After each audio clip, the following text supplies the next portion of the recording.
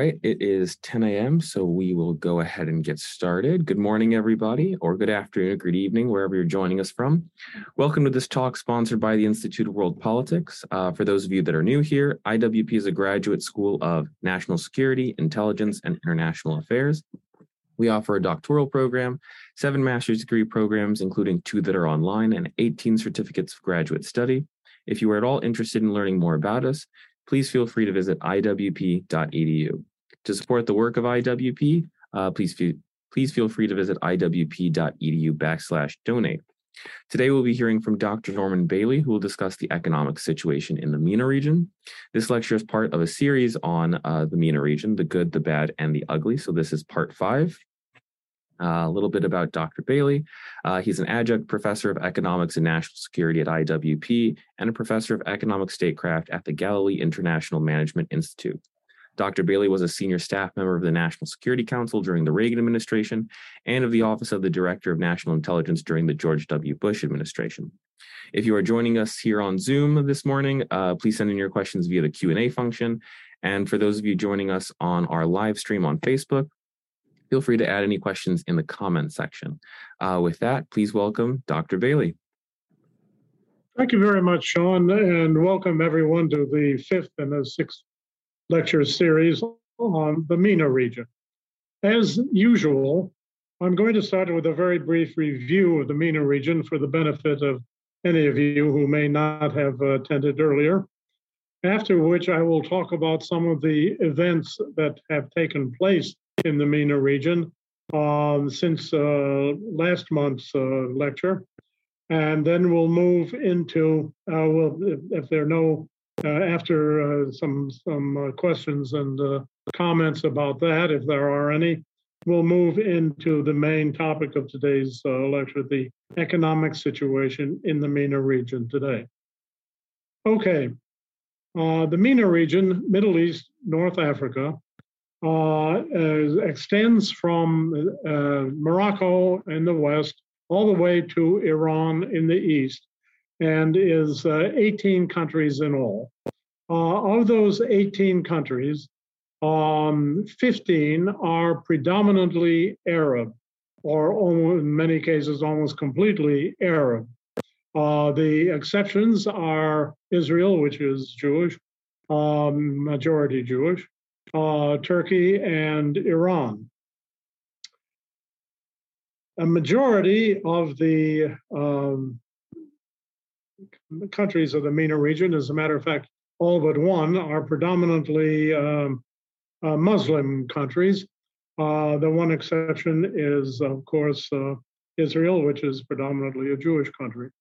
There are large ethnic groups in the MENA region that don't have a country of their own, of which the most important are the Kurds, who live in Iran, Iraq, Syria, predominantly, and the Berbers, who live in North Africa, in the South Saharan region, and were the descendants of the original inhabitants of the region before the Arabs conquered it in the 7th century CE.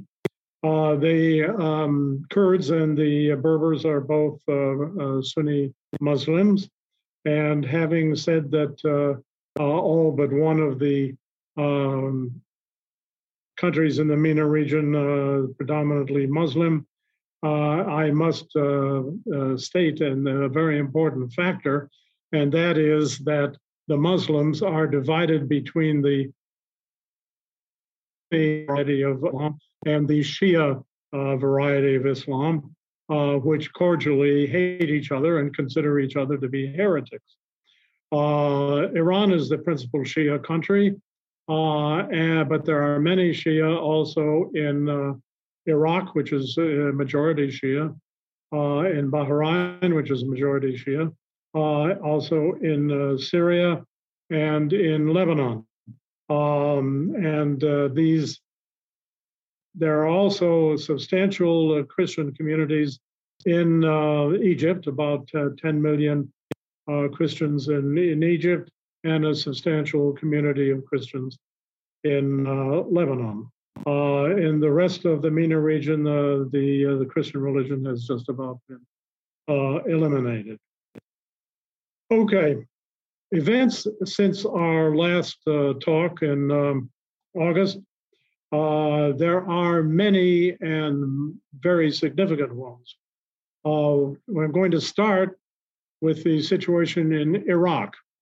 There was an election in Iraq, and I have to say that Iraq is one of the few countries in the Middle East where the elections are free and fair, and it resulted in the largest segment of the Iraqi parliament being dominated by the Sadristas, that are the Shia followers of Muqtada al-Sadr, who is a very important Shia leader, but who is anti-Iran.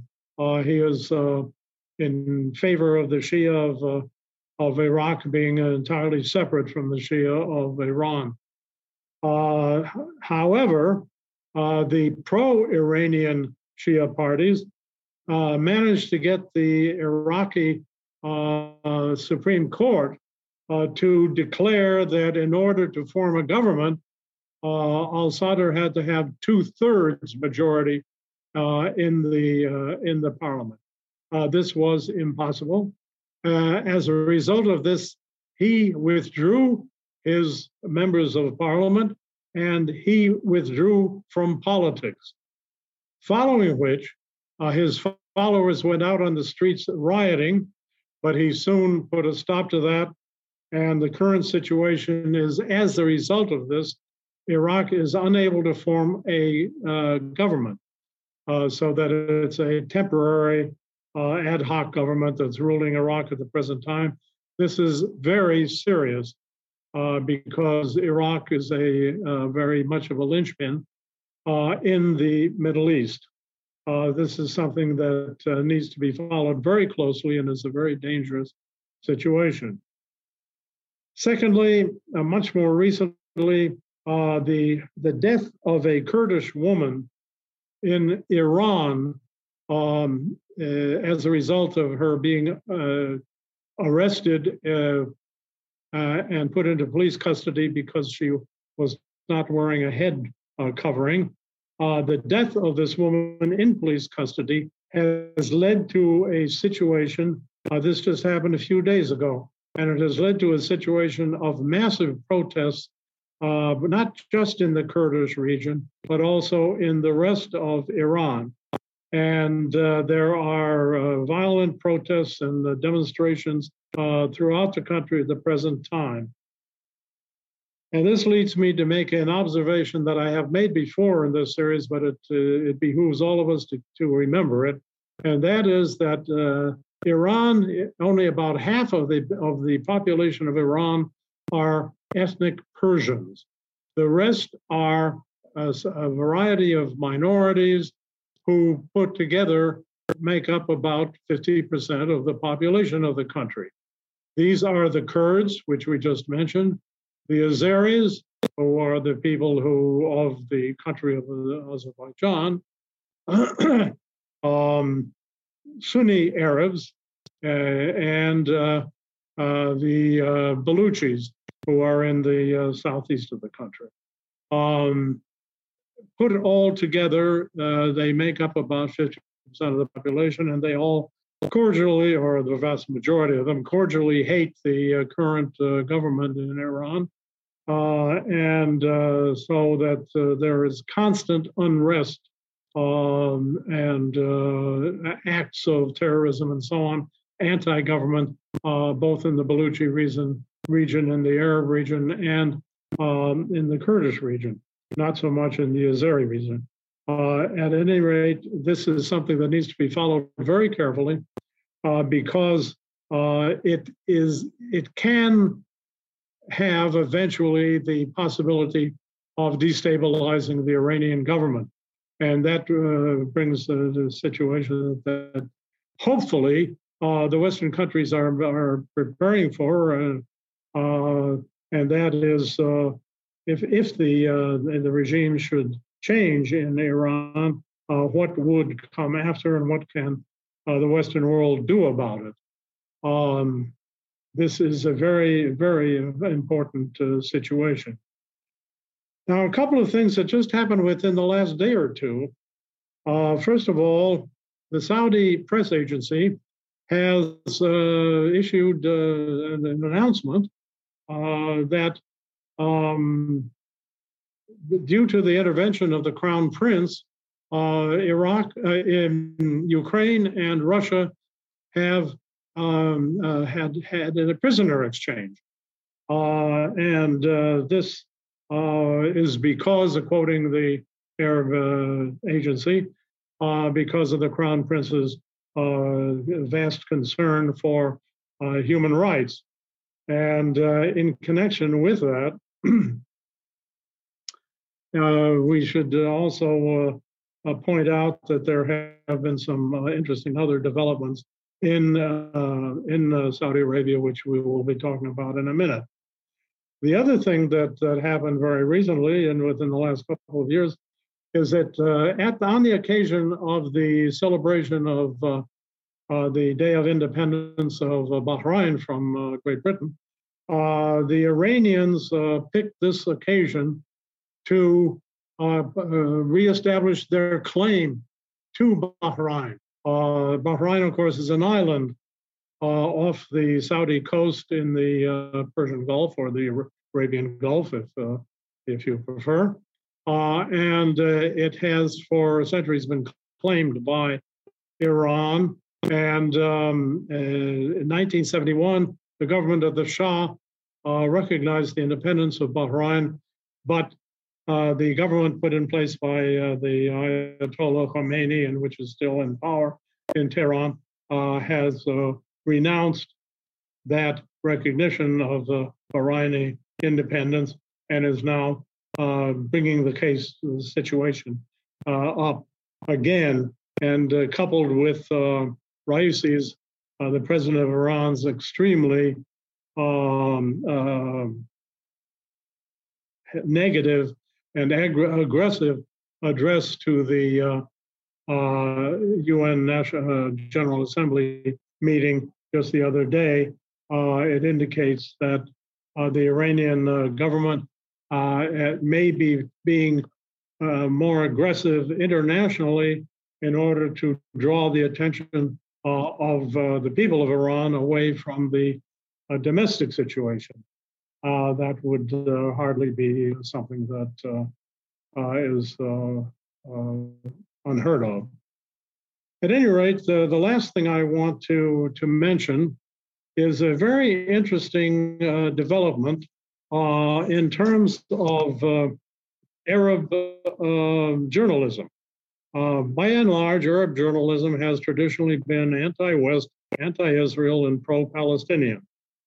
However, partially, I'm sure, as a result of the Abraham Accords, which was the topic of one of our talks in this series, there has been quite a change in in Arab journalism, and in a recent issue of the Jerusalem Post magazine, which every week has a section called Hot Off the Arab Press. It was very interesting. It's just this past Friday this came out. In a recent issue, an article from a Kuwaiti publication was entitled, "Israel has no alternative to escalation." This was referring to the Israeli raids on Iranian facilities at the Aleppo airport in Syria. And that is something that a couple of years ago would be unthinkable. And the article went on to explain why the Israelis were perfectly justified in raiding the Aleppo airport and destroying these facilities and so on. Another article from Egypt I found very amusing about the change in government in England and the death of the Queen. And I quote from this article, Have we learned and benefited from the institutions left behind by the Brits in Egypt? I don't think so. I know that the Indians, who are also subjected to British occupation, learned three important things from the English language, administration, and democracy. So what have we learned? Unquote. And finally, an article from the Saudi press extolling the freedom of the press, which, of course, does not exist in Saudi Arabia, which makes it somewhat ironic. But none of these would have been published had approved them, and then none of them would have been written 3 or 4 years ago. It simply would have been impossible, and so on. So at this point, let me pause and find out from Sean if there are any questions or comments about what I've said so far. You're all good. No questions or comments so far. Okay. In that case, we will move into the main topic of our talk today, which is the economic situation in the MENA region. First, a little background. For 400 years, until the early 20th century, the entire region, with the exception of Morocco, Oman, and Iran, was ruled by the Ottoman Empire. The Ottoman Empire was not noted for being progressive in any way, including the economic. And the whole region was a backwater from the economic standpoint. A few exceptions that were prized by the rest of the countries in the world, such as Persian rugs and pistachios, long staple cotton from Egypt. But by and large, the whole region was stagnant, and as a result of the Ottoman domination. When these countries first came under Western domination as mandates, or later when they became independent, they benefited from the change in the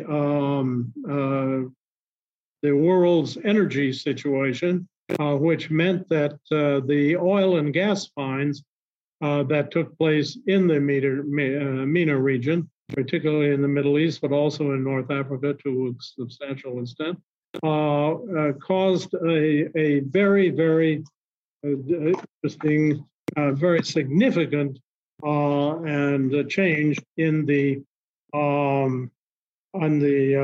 economic situation of the entire area. Those countries with oil and gas reserves became wealthy, while most of the others stagnated, continued to stagnate, I should say. There was one change in the post-World War II situation when Israel entered the scene and became a major high-tech center, which is the basis of its prosperity, along with the recent discovery and exploitation of offshore gas fields.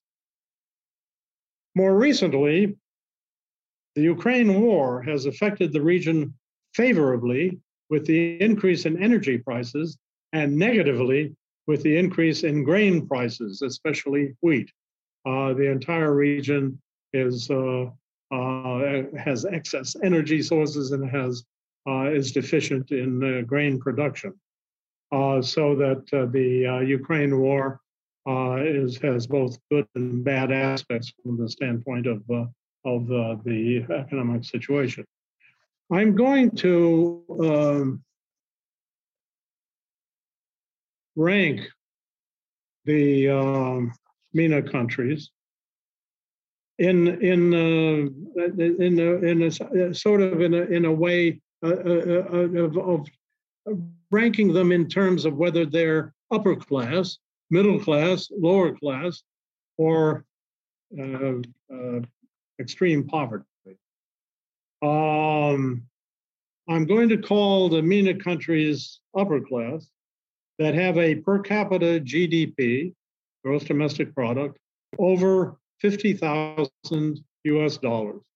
And these are Qatar, United Arab Emirates, Bahrain, Kuwait, and Saudi Arabia. It will not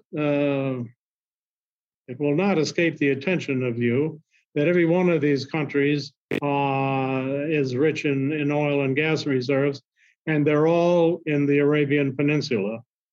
This is the financial upper class of the MENA region. The middle class, with a per capita GDP between $20,000 and $50,000, are Israel, Iran, Oman, and Turkey.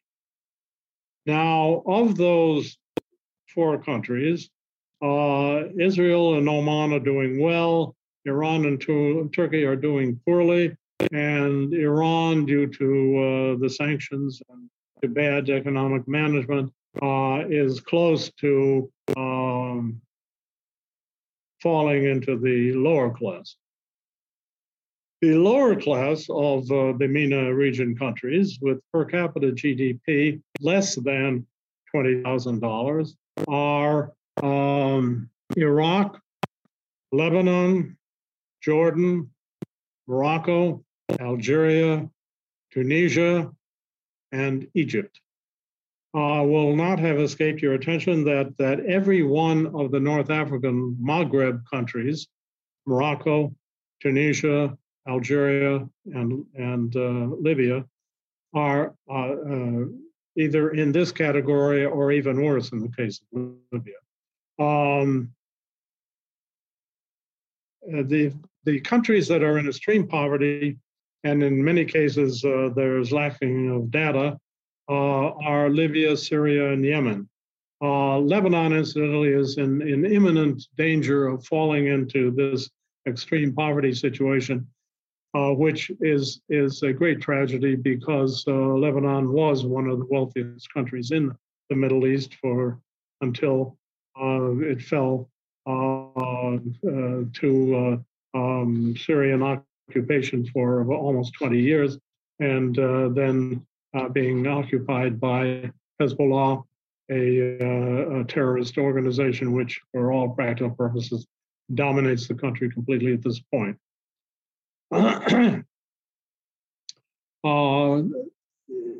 Libya is a unique situation because Libya is actually essentially now two countries, Eastern Libya and Western Libya.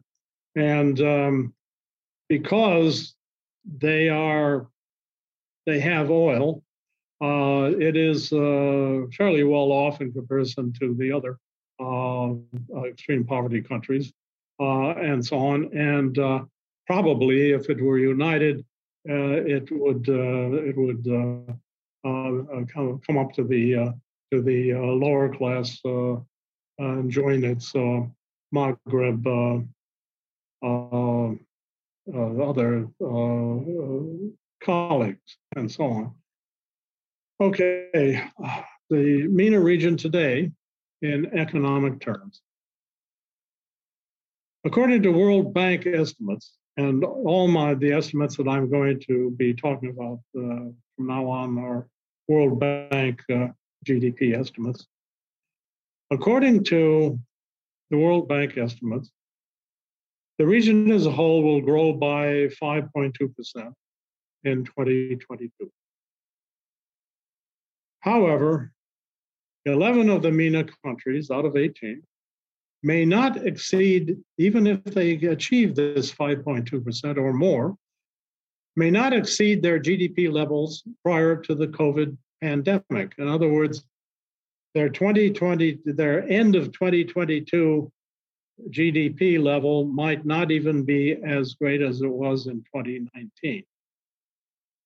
Social instability and political conflicts are holding back much of the region, as well as the pandemic, which also had a very serious effect on most of the region. Again, as was the case in the later 20th century. The rich are getting richer and the poor are getting poorer because of the increase in oil and gas prices as a result of the Ukraine war. The exceptions are Lebanon, which is now a middle-class country, which will soon fall into lower-class status, as I've already mentioned. Some of the richer countries are busily diversifying their economies against the day when oil and gas will no longer be as important. In this regard, we should note the contribution of the Abraham Accords between Israel and certain of the Arab countries, namely Bahrain, the UAE, and Morocco, in helping them to diversify their economies. And this has certainly proven to be highly successful so far, with many deals being made between the Israeli government and Israeli companies and the countries of the Abraham Accords. Okay, let's talk a bit then about the various MENA countries.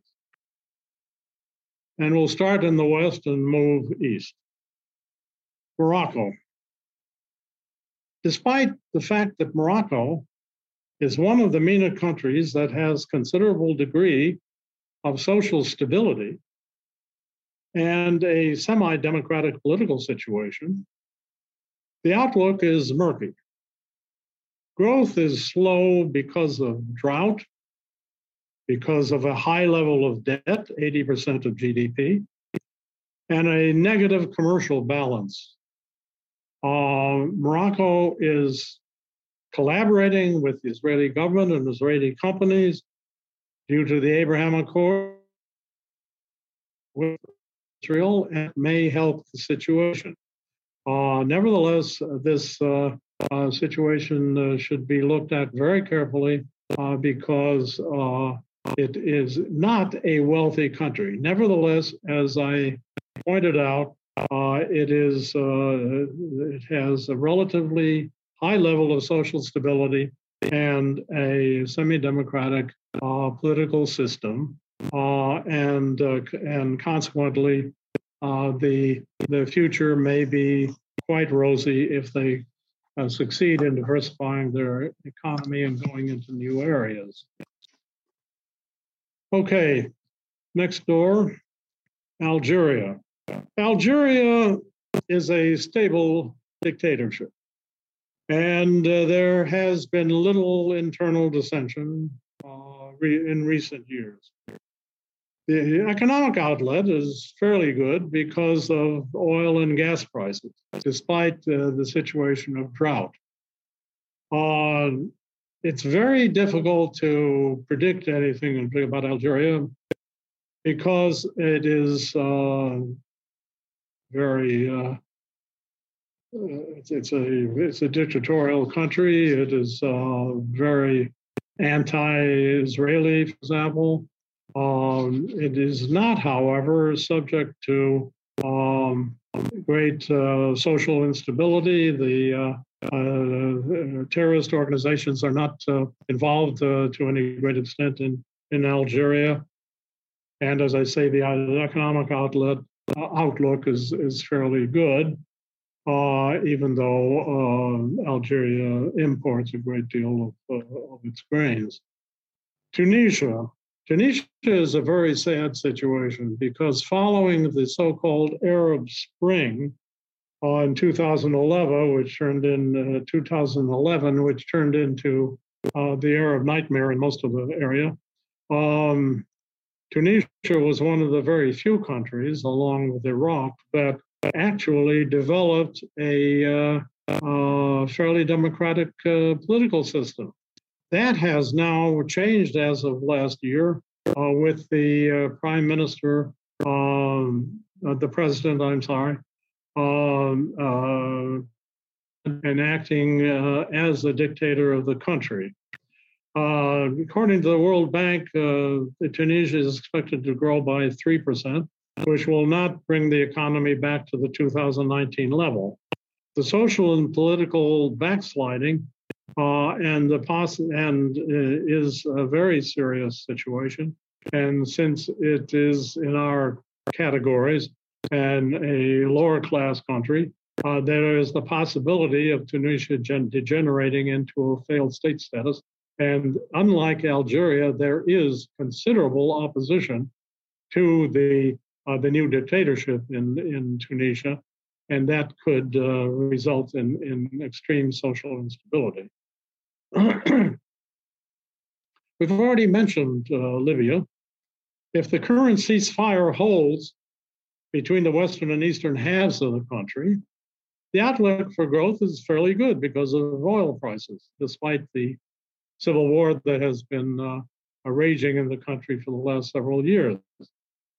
Balanced by the negative effect of rising prices for imported wheat due to the Ukraine war. If the ceasefire does not hold, the country will revert to failed state status like the other failed states in the MENA region, Lebanon and Syria and Yemen. Prediction is very difficult.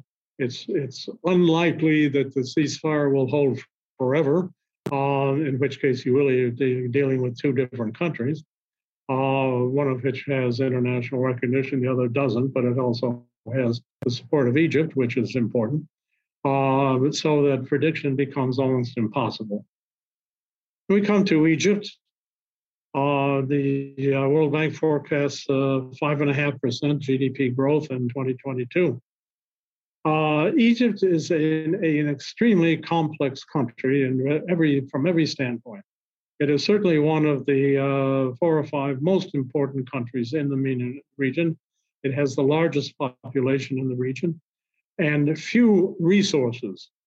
Now that's changed somewhat recently because of the discovery of natural gas offshore, and that will help somewhat.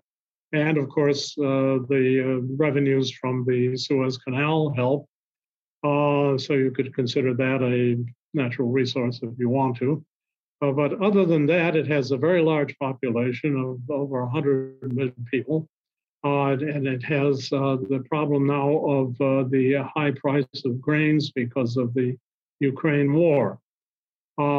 Socially and politically, it has a relatively benign dictatorship and a fairly high degree of social stability, although we need not, I said a fairly high degree of social stability, because there's still important opposition to the military dictatorship from the Muslim Brotherhood, which has for the last several decades been a significant force in Egyptian politics, which is entirely against the dictatorship. And of course, the dictatorship took power by overthrowing a democratically elected government of the Muslim Brotherhood. So again, even if they achieve a 5.5% GDP growth in 2022, which frankly sounds optimistic to me, Egypt is always a highly suspect country from the standpoint of its future possibilities in the political, social, and the economic sense. And it needs to be followed very, very carefully. Okay, Saudi Arabia and the Gulf states. I'm going to lump them with one exception, Oman. The World Bank forecasts between 4 and 6% growth for the various countries of the Gulf. The Gulf countries have low to non-existent debt, low unemployment. In fact, in terms of the citizens of the country, in most cases, no unemployment because a lot of the work is done in these countries by immigrants from Africa and Asia. There is a conscious effort led by the United Arab Emirates, particularly, and the Crown Prince of Saudi Arabia to diversify into high-tech areas and other industrial areas. And as a result of all of this, and the Abraham Accords with Bahrain and UAE being members of the Abraham Accords, and with the Saudis expected to join at some point, the outlook for the Gulf is very positive, unless, of course, the conflict with Iran heats up. And that is, of course, one of the main reasons for the Abraham Accords, along with the desire for diversification, with the relative reduction in the American presence in the Middle East. These countries are, in many cases, looking towards Israel for military cooperation with reference to standing up to Iran. Okay, in the Persian Gulf, we can talk about Yemen. Not the Persian Gulf, I'm sorry. In the Arabian Peninsula, we can talk about Yemen, which is a totally different situation. Yemen is a economic, political, and social disaster area. There is no statistical data because there's no functioning statistical agency in Yemen. But the situation is undoubtedly, the economic situation is undoubtedly terrible.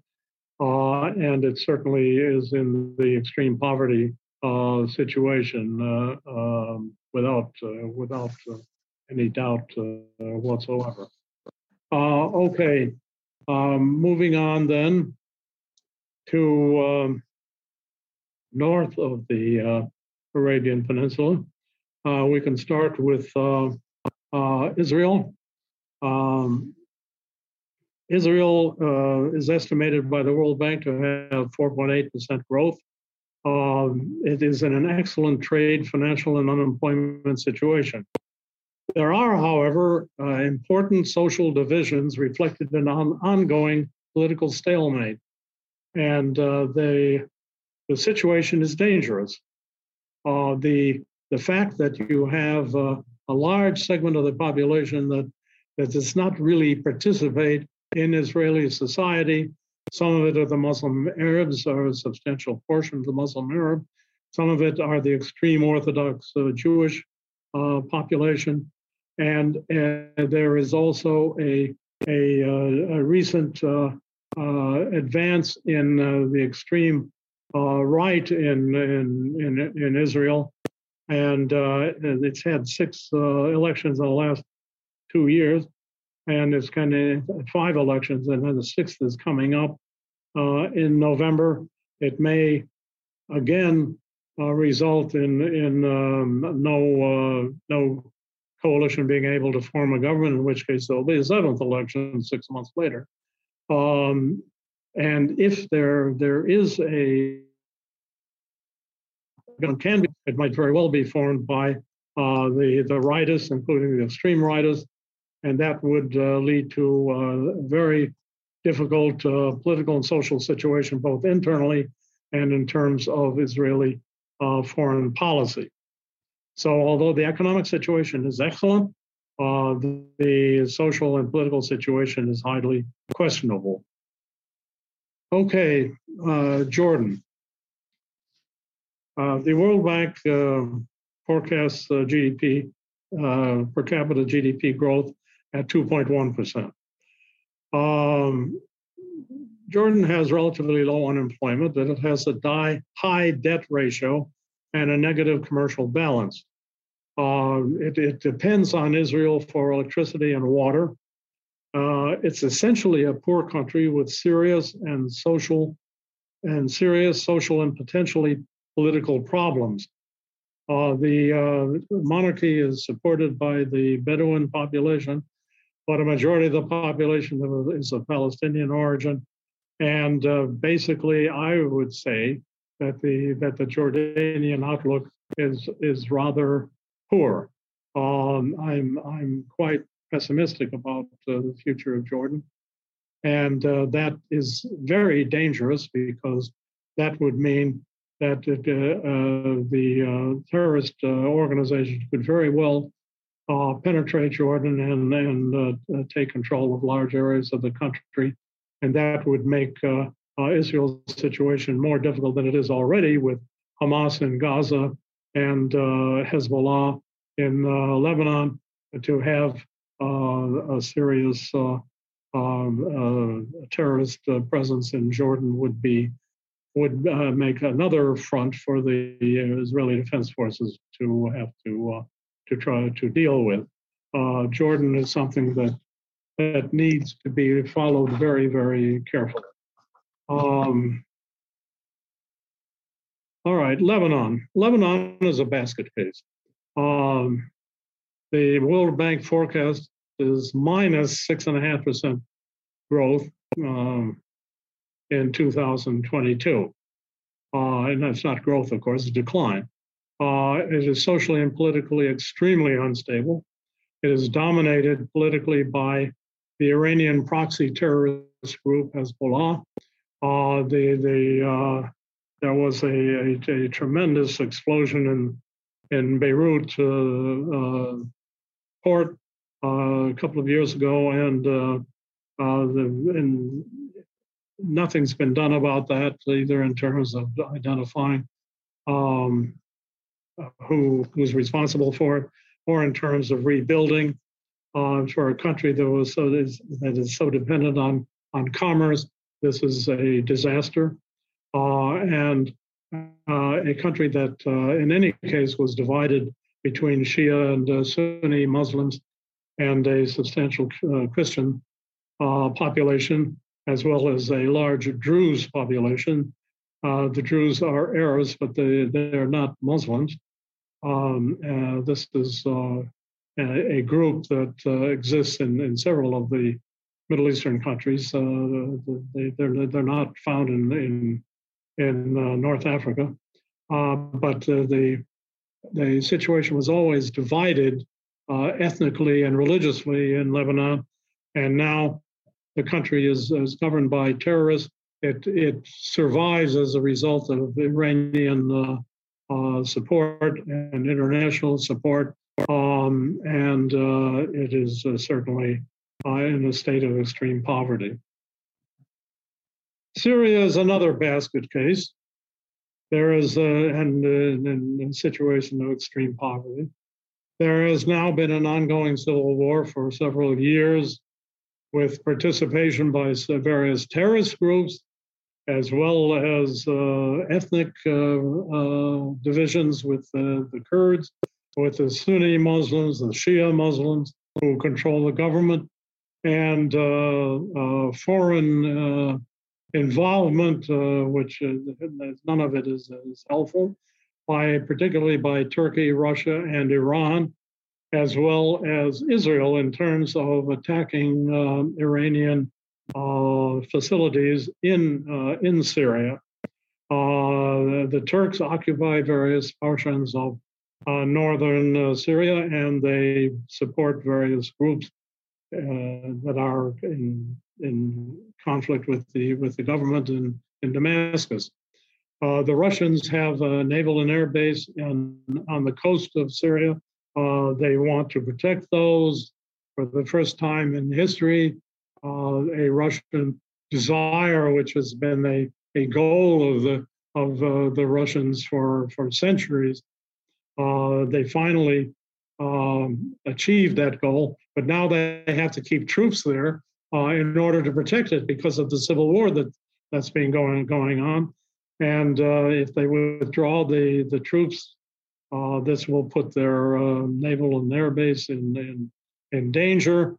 But of course, there is a desire to pull them down in order to increase Russian troop levels in the war with the Ukraine. Okay, Turkey. The 2022 growth is estimated at 1.3% by the World Bank. There's high unemployment and poor trade and investment figures, and there is inflation bordering on hyperinflation. Turkey is a dictatorship masquerading as a democracy. The future is extremely uncertain.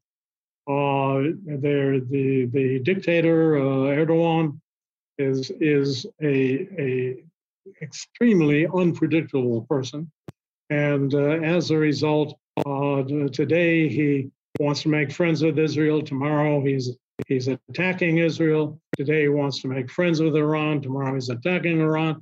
The same thing is true right now. He's on a charm crusade, and Israel and Turkey have reestablished diplomatic relations. But the economic situation is terrible. Turkey, which is not typically a poor country, has a very bad economic situation, primarily due to the government's very bad economic policies, which continue. Among other things, the central bank has been forced to maintain very low interest rates, which is, of course, given hyperinflation, a very bad policy. Iraq. The World Bank estimated Iraqi growth to be for 2022 primarily because of the oil and gas price situation at almost 9%. That was prior, however, to the current political impasse. There is social, ethnic, and political unrest and instability. Despite all of that, Iraq has been able to maintain a semi-democratic political system, and this similar to Morocco. There is constant meddling by Iran through its proxy terrorist groups in Iraq. The northern area of the country is a Kurdish autonomous region. The western part of the country is Sunni Muslim. But if the anti-Iranian Shia Muslims party had been enabled to form a government, the outlook would have been rather good. At the present situation, it's not going to be anywhere near 9% economic growth in 2022, but it probably will be positive economic growth because of the price of oil and gas. But the political and social situation is extremely questionable. And then we come to Iran at the extreme east of the MENA region. The World Bank has no estimate of growth for 2022 because of the sanctions and because of lack of data. Much of Iranians' exports, for example, are not reported because of sanction evasion. It is the most repressive dictatorship in the MENA region, with a great deal of social and ethnic unrest. The future of Iran is highly uncertain, and why the United States and the government keeps trying to come to a so-called deal with Iran is absolutely incomprehensible. But it hasn't given up yet. For some reason, which is also fairly incomprehensible, the Iranians have not accepted this gift that the U.S. administration is trying to give it. But it's also possible that following the American elections, they will come to some kind of agreement, which God forbid. But in any case, the future of the Iranian regime is uncertain, and of course, Iran has the imminent possibility of becoming a nuclear power, which would, of course, be a very, very dangerous situation. It should be pointed out, however, before everybody panics in case it does manage to take power, to develop. I'm sorry, to develop a nuclear capacity. That it will be quite a long time before it has any substantial number of nuclear weapons and is able to deliver them on target. Nevertheless, it will certainly work on that, and it will be also working on the miniaturization of its nuclear capacity, which is an extreme danger, because then it could supply miniaturized nuclear weapons to its proxies in the Middle East, as well as its allies in the Middle East, such as the Syrian government. At any rate, it's a very mixed situation. In summary, then, the economic outlook for the MENA region is highly mixed. Very hopeful signs in the Gulf, but backsliding in Tunisia, Iraq, and Lebanon. No improvement in Syria, Yemen, or Libya, which are failed states or have been failed states in the case of Libya and probably will be again. The countries to watch in terms of what happens and which are questionable are Morocco, Egypt, Iraq, Iran, Turkey, and Jordan. Again, the economic situation in Israel is excellent. Israel has significant social and political problems. Okay, Sean, let's see what questions and comments we may have. Dr. Billy, no questions so far, any of the Zoom or the Facebook, so I think we're good to keep going. Okay, in that case, I'm going to mention a very interesting study that was published recently by an institute in Princeton University that studies the Arab countries, all of the Arab countries, and they include in the Arab countries some of the African countries such as Mauritania and Sudan, which I do not include in the MENA region. This study, which was about the popularity and influence of China versus the United States in the Arab world, in which they concluded that China, and this is done based on surveys. They interview 23,000, at least they say they do, 23,000 people in the various Arab countries, and draw their conclusions from the results of these surveys. That China is substantially better thought of in the Arab countries than the United States, but this situation is changing, not because of anything the U.S. is doing, but because of the Uyghur situation in China, where China is engaged in what some people call a genocide in the Western region, which is occupied by a Muslim people.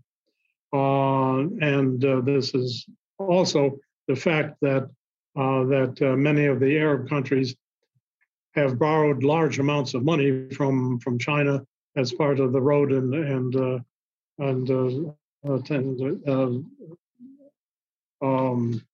initiative of China, but and a lot of it now the various countries are unable to repay.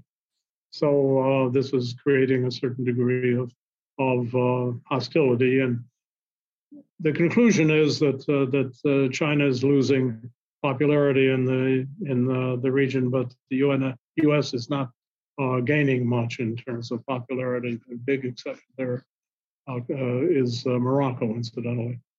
However, what I want to talk about is something that the study talks about, although it has nothing to do with China and the United States.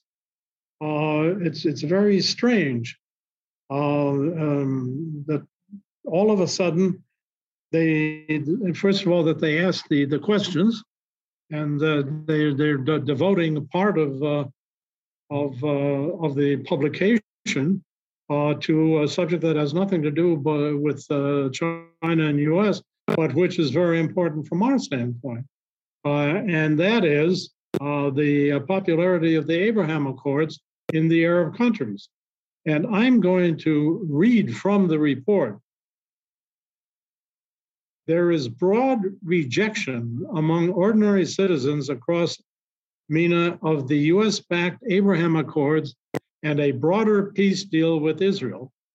Although at most about a quarter of citizens in the region say they follow news on this issue, a great deal or fair amount, including just 1 in 10 in Tunisia, Palestine, they consider Palestine a country, Lebanon, Jordan, and Iraq.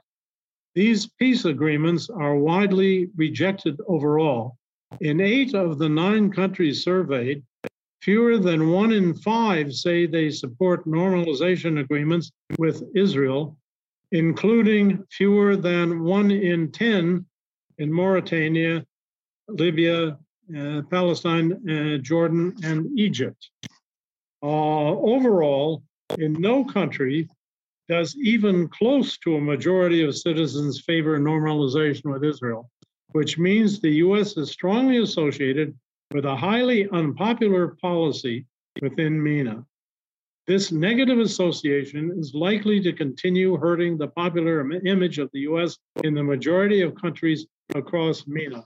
They consider their area of study to be MENA, even though they leave out all the non-Arab countries. They don't include Israel, Turkey, or Iran in their survey.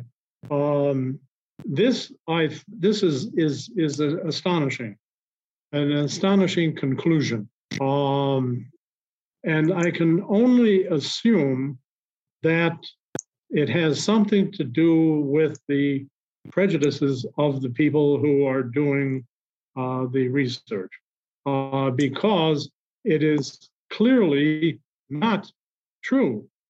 And in terms of the popularity of the Abraham Accords in the countries which have signed Abraham Accords with Israel, they are wildly popular.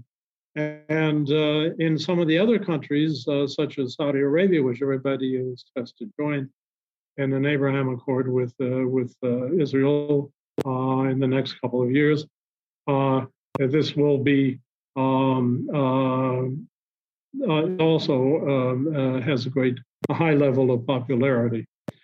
So this amazing conclusion from a study by an institute in a highly prestigious American university is a prime example of the kind of misinformation and disinformation that is being disseminated now under the cover of academic research. Okay, Sean, any questions or comments? No, it does not look like it, Dr. Bailey. So I think we are just about ready to wrap up. Okay, then I'll see everybody next month for the last in the series, in which will be a general summary of the situation in the Middle East, North Africa. Perfect. Thank you, everybody. And thank you, Dr. Bailey. If you guys have any questions or interested in attending upcoming events, making a gift to IWP, or applying to one of our graduate programs, please feel free to visit iwp.edu. Thank you again, Dr. Bailey. And thank you, everybody. Hope you have a wonderful rest of your day. Thank you all for joining.